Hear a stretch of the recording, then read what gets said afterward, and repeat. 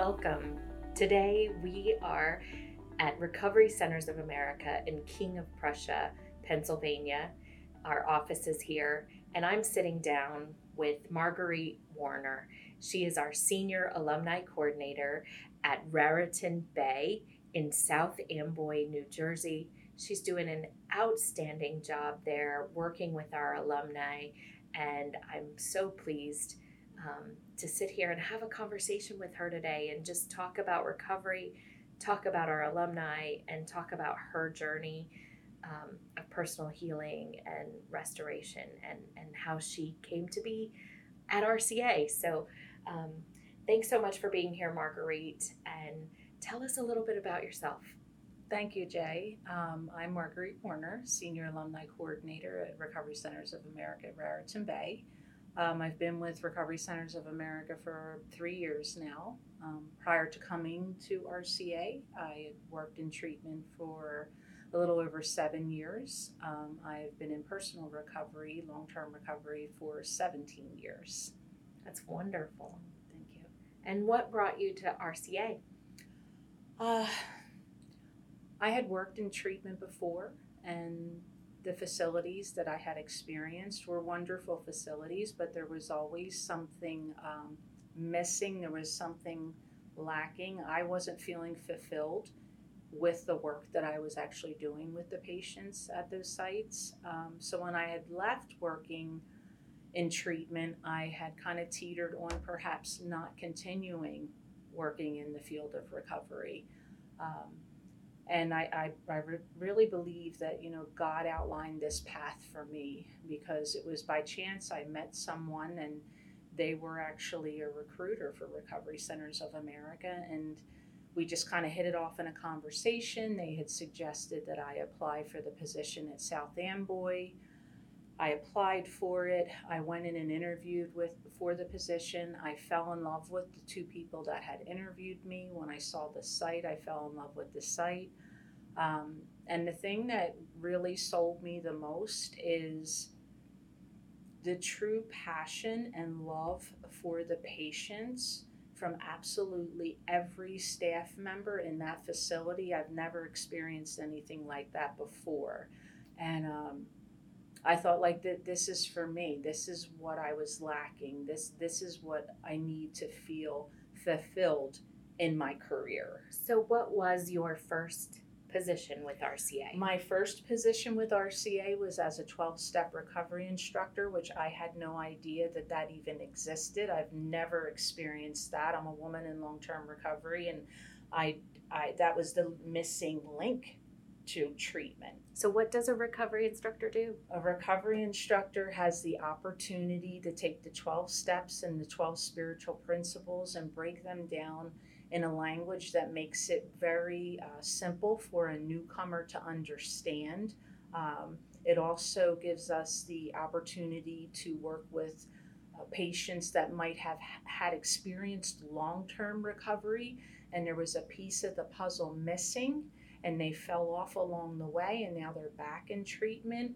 And I would get to sit with them and go through the process and have a deeper understanding with them to try and pinpoint where is it, where do we need to work a little deeper, where do we need to go a little bit deeper in your 12-step process to help you to not only obtain long-term sobriety or recovery, but experience it in that moment, but be able to continue to grow in it throughout your journey.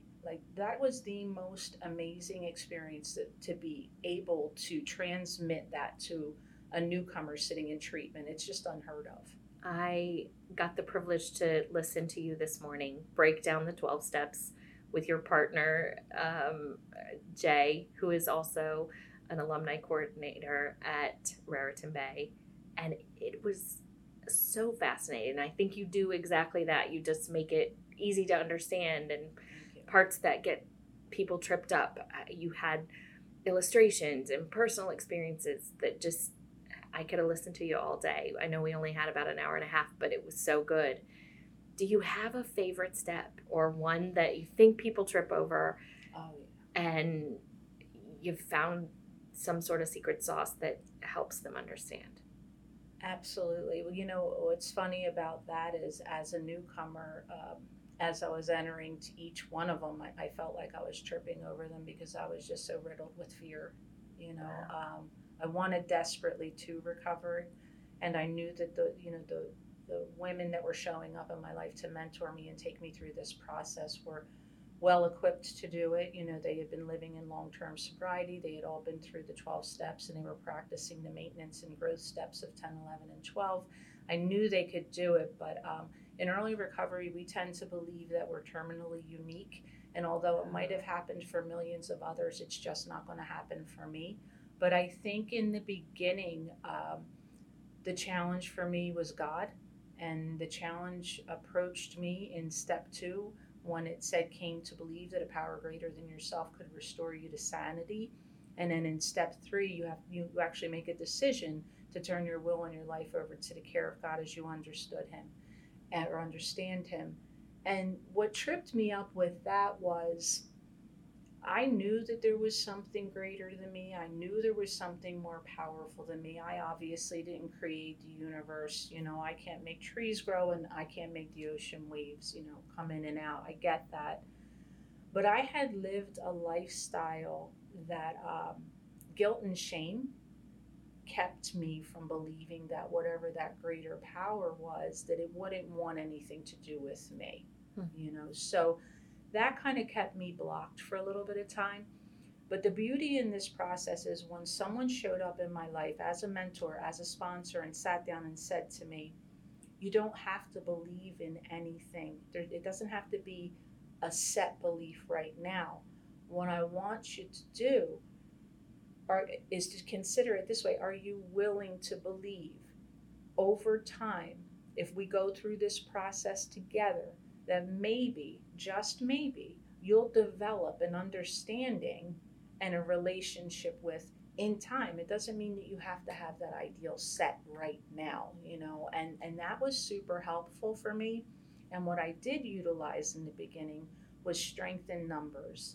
I sat in a room with 25 other people, sometimes 50 other people, depending on the size of the meeting, and they were staying sober a day at a time.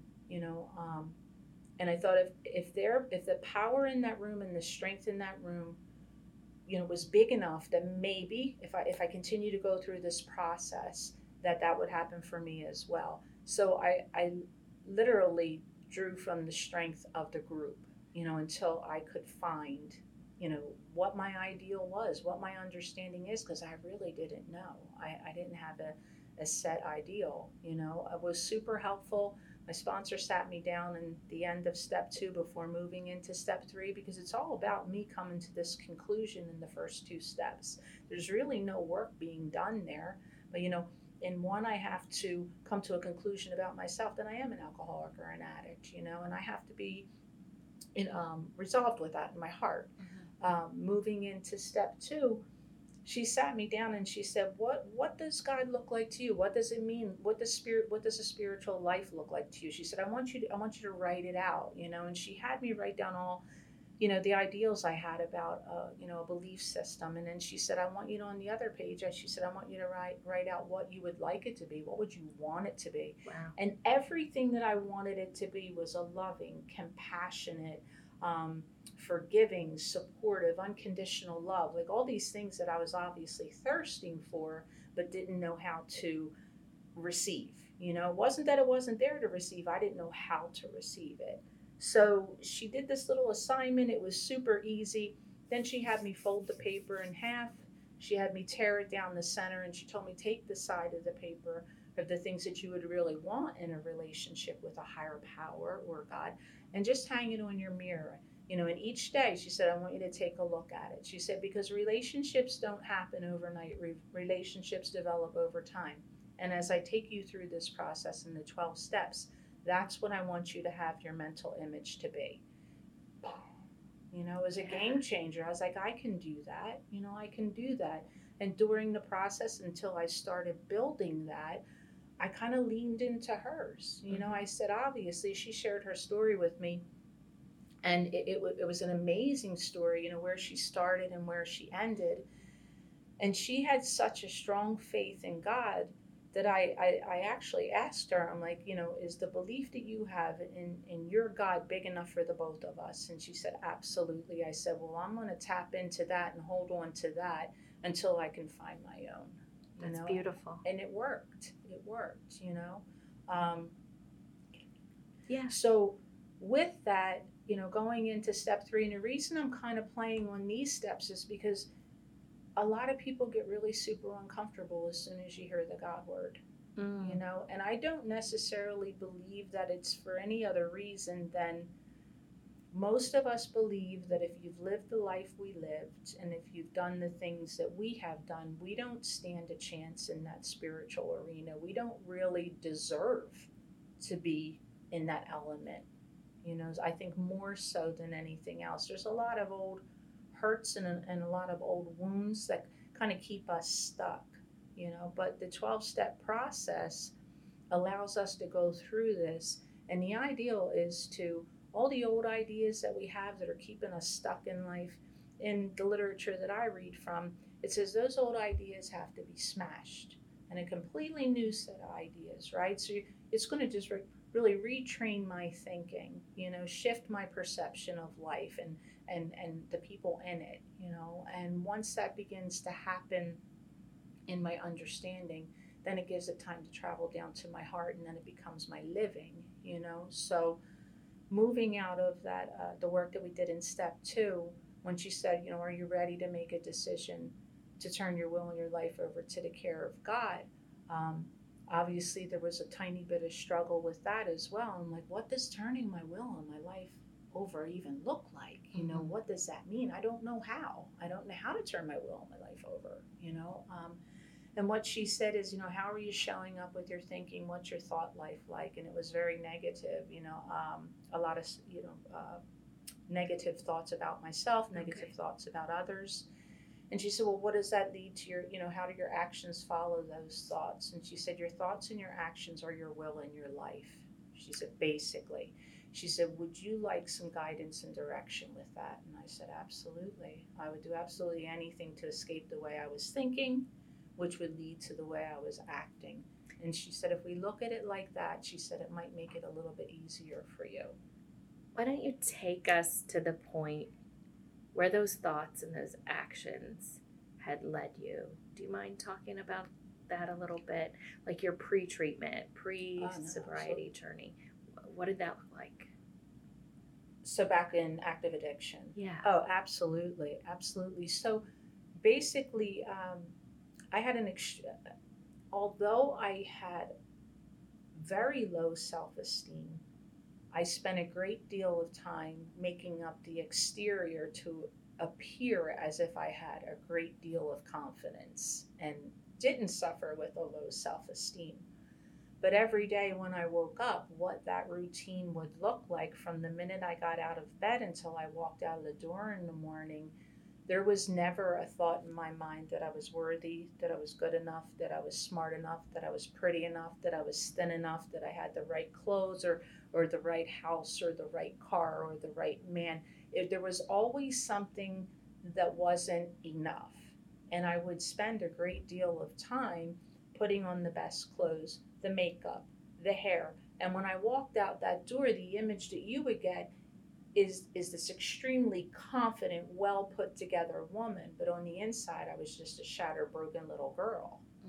And that's how I lived, and it was exhausting. It was absolutely exhausting. And we refer to it as being a chameleon because the way I would show up and engage with you would be very different than the way I would show up and engage at home, and the way I would show up and engage with different friends. There was always I would take on almost like a different personality. Our literature references an actor wanting to run the whole show. So depending on what situation I was in, I would present as how I thought you would want me to be. And that way everything would be okay. But after you do that, even for an 8-hour period, it's absolutely exhausting. You never show up as who you really are because you're just too afraid that nobody's going to like you. So that's what it feels like. That's what it looks like. the solution that I had found to those feelings, that thirst and that hunger that I was having to fulfill something inside of me that it just felt like nothing could ever fill. All the fancy clothes, all the best designer handbags, the car, the house, it just never filled that. And when I was introduced to alcohol, that instantly became my solution to that discomfort that was inside of me. It gave me courage. And when I looked in the mirror, I saw beauty. And when I spoke freely. There was no more social anxiety or discomfort. When was that? When were you introduced to alcohol? I was introduced to alcohol for the first time late 20s, early 30s. I had grown up. So a little late. It wasn't your teenage years or like when we typically think that that's when active addiction starts or. Yeah, well, that's the thing. It's different. I believe it's different for everyone, but for a long time in my early recovery, that was one thing that kept me from thinking that I actually belonged in the rooms of Alcoholics Anonymous, because that is the fellowship that I participate in. I grew up in an alcoholic home. I had an alcoholic parent. I had siblings that were alcoholic and in drug addiction. So the chaos, we call it a cup full of chaos, you can call it a cauldron full of chaos, affected me in a way that was something that I was never going to do, nor was I going to become.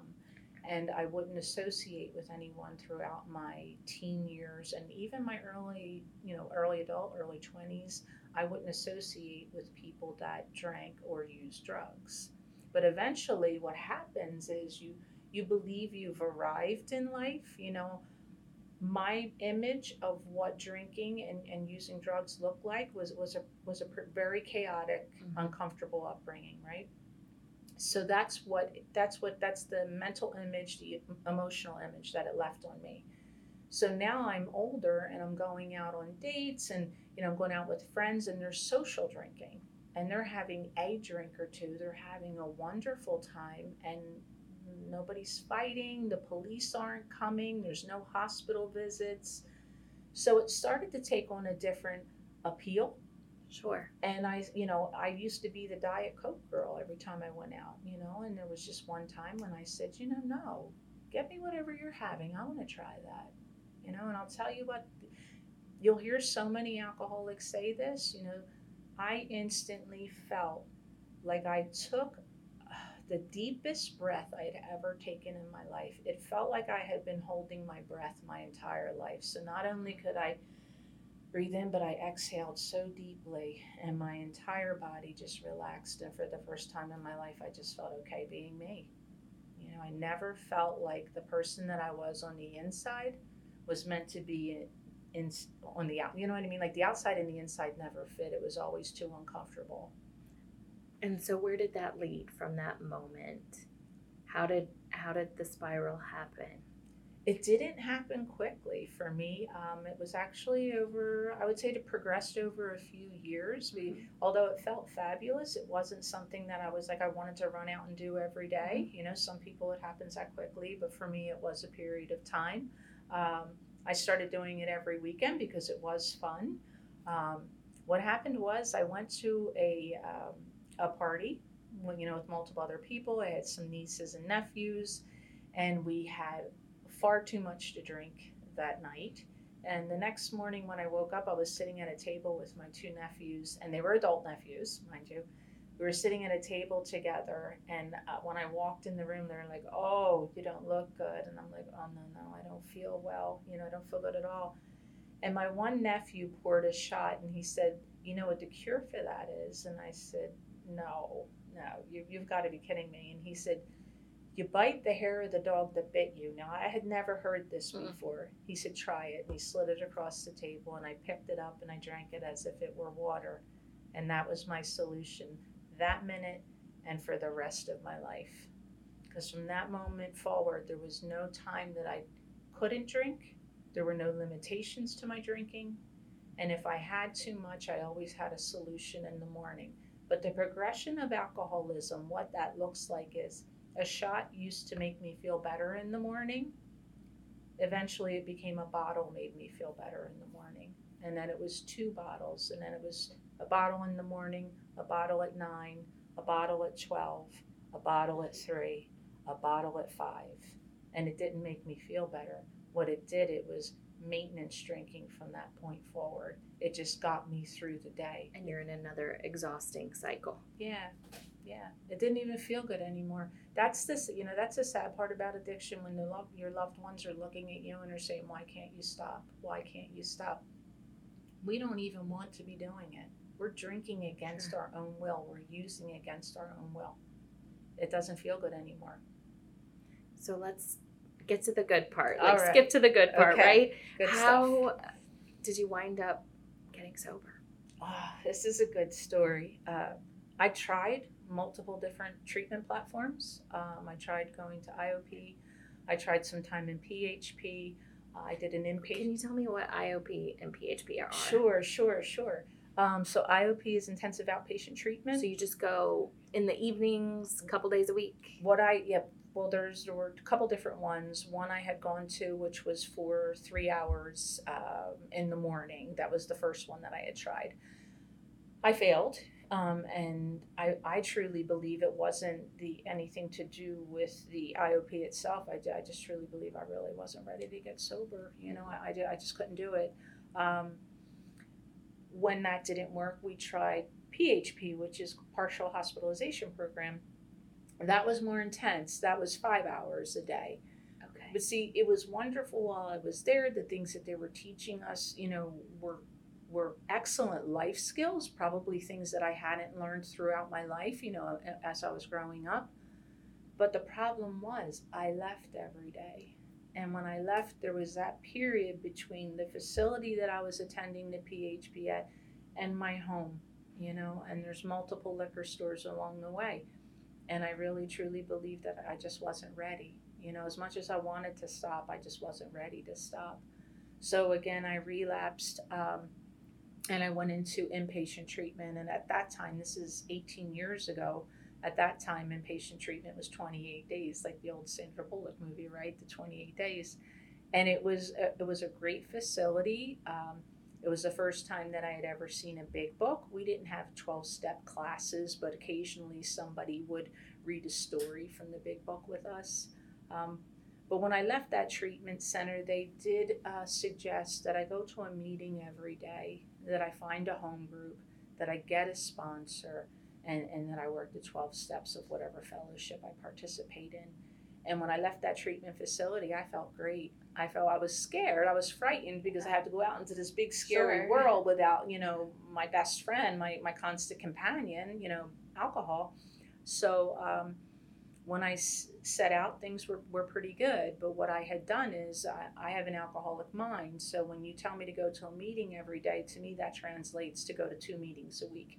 And when you tell me to get a sponsor, you just said to get one. You didn't say I'm meant to call them every day. Alcoholic mind. What's that? Delusion. Constant delusion. What happens in my mind is what my delusional mind tells me I believe is fact. And it's not fact. It really, truly isn't. I will come up with an idea or an ideal about something, and I will absolutely believe that this is fact, and this is how it is, and this is how it's meant to be, and it's completely the opposite. But with the alcoholic mind the best way to put it is it's the lie that my mind tells me that I believe, and I don't have any choice but to believe it. And how did you get out of that? The 12 steps. The 12 steps. Yes, greatest gift. So 4.5 months out of that treatment facility, by not going to meetings, by having a sponsor in name only, not calling any other women as a support network, all the things that were suggested, I relapsed once again. And during that relapse, I was still under the influence of alcohol. I called a woman, and she met me on a street corner in South Philadelphia. Complete stranger, and she took me into a meeting, and she sat beside me, and I'm sure it was uncomfortable because I was sitting there reeking of booze, but she sat beside me, her and her friend. And after that meeting, they actually drove me home from South Philadelphia to South Jersey, you know. And she said, give me a call tomorrow. And I called her the next day and she said, let's go to a meeting. And she picked me up after work and she took me to a meeting. And the greatest gift that she could have ever given to me was she gave me a copy of the big book and she said, let's start reading it together. Let's go through this 12-step process. The same woman is the woman that took me through that second step process I shared in the beginning with you. And that decision we made in the third step, you know, when we did my third step, she knelt with me when I said my third step prayer. And I felt something. I believe it was what I felt was the first time that I allowed myself to be vulnerable enough to have any form of intimacy with another human being, to actually kneel and pray with them, because that's something that I would have been ashamed of doing, you know, with another person. I don't know why. There's no valid reason for that, but it is something that I would have felt. But she didn't waste any time. She got me immediately into writing inventory, and she had me take a look at, you know, how I was showing up in my relationships. Inventory. You're Yes. using words here. Okay, Tell me what sorry. inventory Okay, is. yeah. So it's a personal inventory. It's a moral inventory. It's what the inventory process looks like. It'll have me list my resentments, you know, resentments from my past, things that make me angry. Sometimes that sounds scary. Yeah, sometimes it's the just bugs me list, you know, because I was one of those people that thought I didn't have any resentments when I was new, so I struggled with that as well. I think I struggled with absolutely everything because I put struggle on it, you know. The disease kept telling me that no, we don't want that solution. But she had me list my resentments, why I was resentful, how they made me feel. You know, because most of the time when we go through life, this is the way I was taught. I go through life and I see things where, Jay, if you were to do something to me, you know, I would be extremely offended and I would have an extremely hard time forgiving you for it. But if I were to do the very same thing to you, I would want you to understand why I did it, what my motive was. If you only understood it was because of this or because of that. But if you were presenting that back at me, I would be completely closed off to that. I wouldn't want to hear why you did it. Wouldn't want to hear what your motive was. I would just want to judge you on the act that you did to me, right? And that's the way I went through my entire life. I always wanted justice for you, but mercy for me. And that's just the way my thinking was. I didn't even know that's how I was thinking. I had unrealistic expectations of absolutely every person that crossed my path. My parents, my siblings, my teachers, everyone. I had these expectations of them that I myself couldn't live up to. But when I had them for you and you didn't live up to them, I developed a resentment. And so you have to list all of those. Yeah, so you write it out and you take a look at it, you know, and it's time to get like a constructive view. And that's where it's really nice, because after you're done writing this inventory process, your sponsor or mentor will sit with you and they'll discuss them with you and help you dig down deep and see where are my shortcomings, because the inventory really isn't about, well, my dad did this and this is how it made me feel, because the truth is, I think I'm the greatest mother in the world, but if you sat my son down in the next room and you asked him to write inventory, I guarantee you I'm going to show up on his inventory. It's impossible for human beings to live up to other people's expectations. It's just not practical. So in doing so, you kind of, there's got to be a level of freedom when that's done. Huge freedom, because, you know, that's just the first part of it. After you have, you know, listed Jay did, this is how it made me feel, what it asks us to do, right? It asks us to take a look at it from a different angle. And it asks us, are we willing to look at the people that have hurt us in our past? Are we willing to look at them as spiritually sick like we are spiritually sick? It makes it a level playing field. You know what I mean? It makes us on even ground, where I can't expect too much from you and you can't expect too much from me. And then it asks me to take a look at it this way, to remove you entirely, remove the wrongs that you may have done entirely, and resolutely look at my own self. And where had I made mistakes? Where had I been selfish? Where had I been dishonest? Because in every single one of those resentments, I had been something. I showed up in some way, shape, or form. I might have taken something that you did at 5 years old, held a grudge all these years, but I've been character assassinating you to hundreds of people along the way. Okay, here's where my mind goes. Like, I'm listening to this, and I think there's always the one thing, right? It's like, but I have this one thing. I was really wounded by this person. The abuse was real. The trauma I experienced was real. Do I have to give that up? Do I have to look at their side? If I'm thinking about doing this, I think there's that one thing that we hold on to, right? We all have the one thing. I think everybody has a one thing. I had 2 or 3 things. Yeah. I could, because I felt that if I looked at the person that I felt harmed me and had compassion and empathy, I believed that it wasn't just. They weren't punished, and how am I supposed to forgive somebody like that? But the reality of it is, if you look at it, and this is easier said than done, it takes time. But if you look at each thing that you've experienced, if I experienced something at, say, age 7, and I'm a 40-year-old woman sitting down writing my first inventory, how many years has that person held me hostage? Oh, wow. They've held me hostage. And that person, more than likely, within 24 hours after what had taken place, doesn't know who I am, nor have they thought of me ever again. But all those years, they have held me hostage. And it asks me, it's not saying that I don't have a legitimate harm. It's not saying that I don't have a legitimate trauma. But what I would ask you, I would say, how do you feel that has affected all your relationships from age 5 to 40? Because although I'm sure you think you're a wonderful wife, and I'm sure you believe that you're a wonderful mother, that taints every relationship I get involved in moving forward. There's no way that it can't, right? Either I'm withholding or I'm overdoing, right, to compensate in some way, shape, or form. So when I'm working with another person, because I sponsor as well, I give them absolute love in that area and support.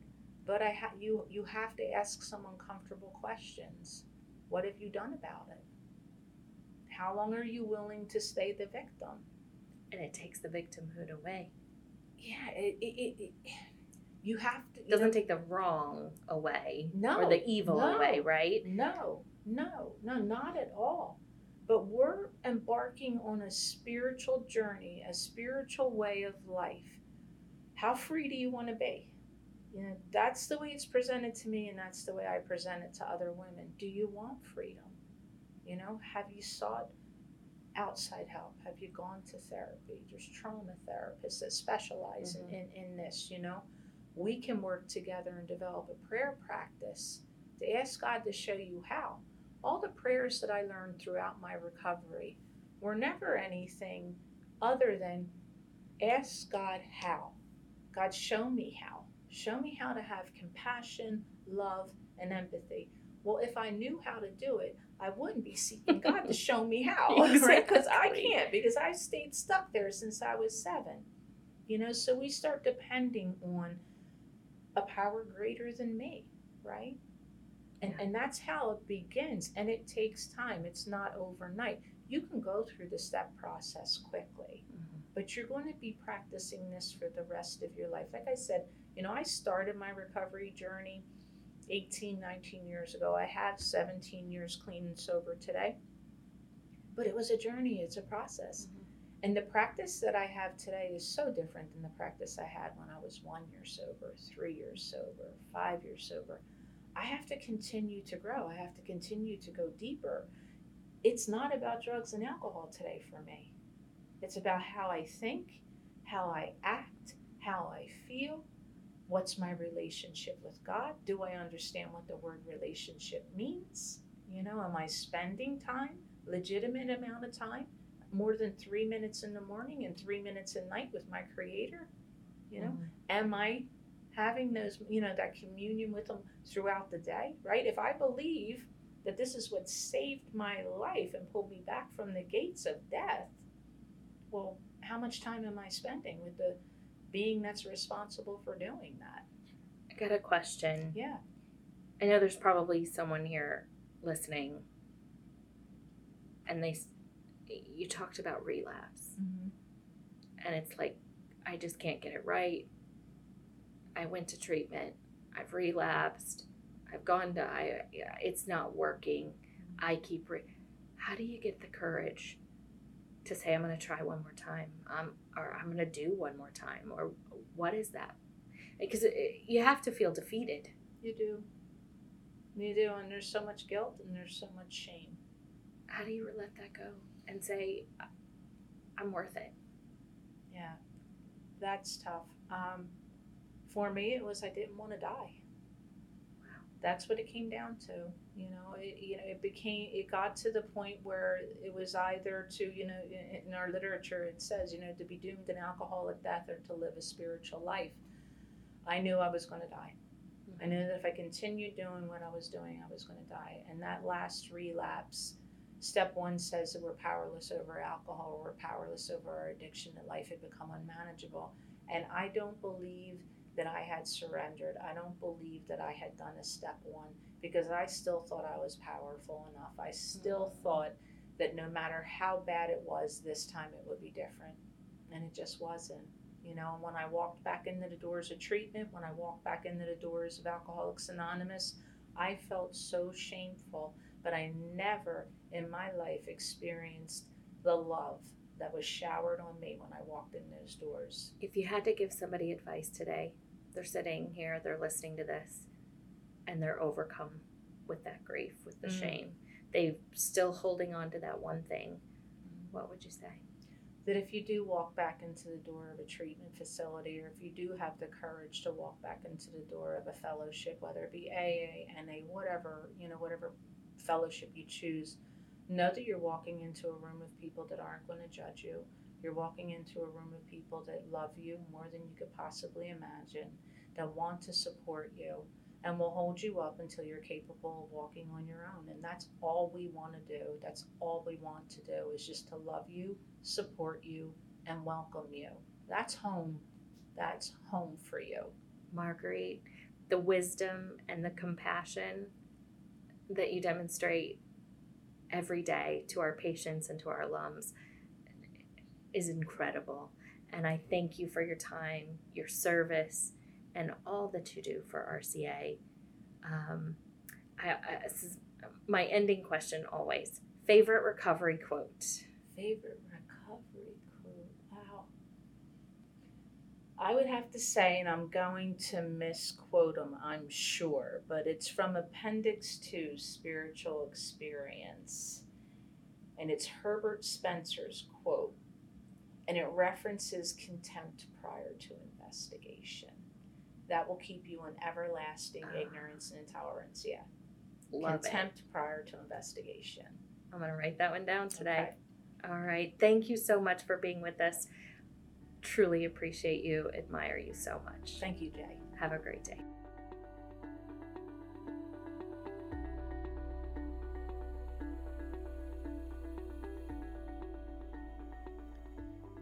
Thank you for joining us today for the Strength and Recovery podcast. Real people, real experiences, real hope.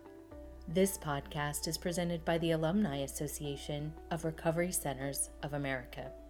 If you're interested in learning more, visit rcaalumni.com. Here, you can fill out our web form to make sure you're receiving our daily recovery emails and are notified of special events. The Alumni Association of RCA exists to connect individuals to an active recovery community. It is our goal to work with alumni to help them succeed, belong, and ultimately serve others. We help our alumni succeed by hosting more than 120 recovery support meetings per month, with both virtual and in-person offerings of big book studies, speaker meetings, beginners meetings, Monday through Friday daily inspiration meetings, meetings for men and women, and faith-based meetings. Second, we create a welcoming community that provides a sense of belonging with a full calendar of events each month. Speaker series, barbecues, holiday celebrations, bowling, sporting events, theater shows, and much more. Thirdly, we provide an opportunity for our alumni to serve both the recovery community and in our local neighborhoods. We offer speaker commitments, chair commitments, mentoring opportunities in our facilities, volunteering at food banks, recovery, and overdose awareness events. We look forward to having you with us again soon. Recovery Centers of America provides inpatient and outpatient treatment and has locations in Massachusetts, New Jersey, Pennsylvania, Maryland, Indiana, and Illinois. Recovery Centers of America, or RCA, was founded to break down barriers to expert treatment. We answer the phone and admit patients 24 hours a day, 7 days a week, 365 days a year, are in network with major insurance providers, and provide evidence-based treatment in our world-class facilities. If you or someone you know needs help, call 1-800-RECOVERY and know we are here for you.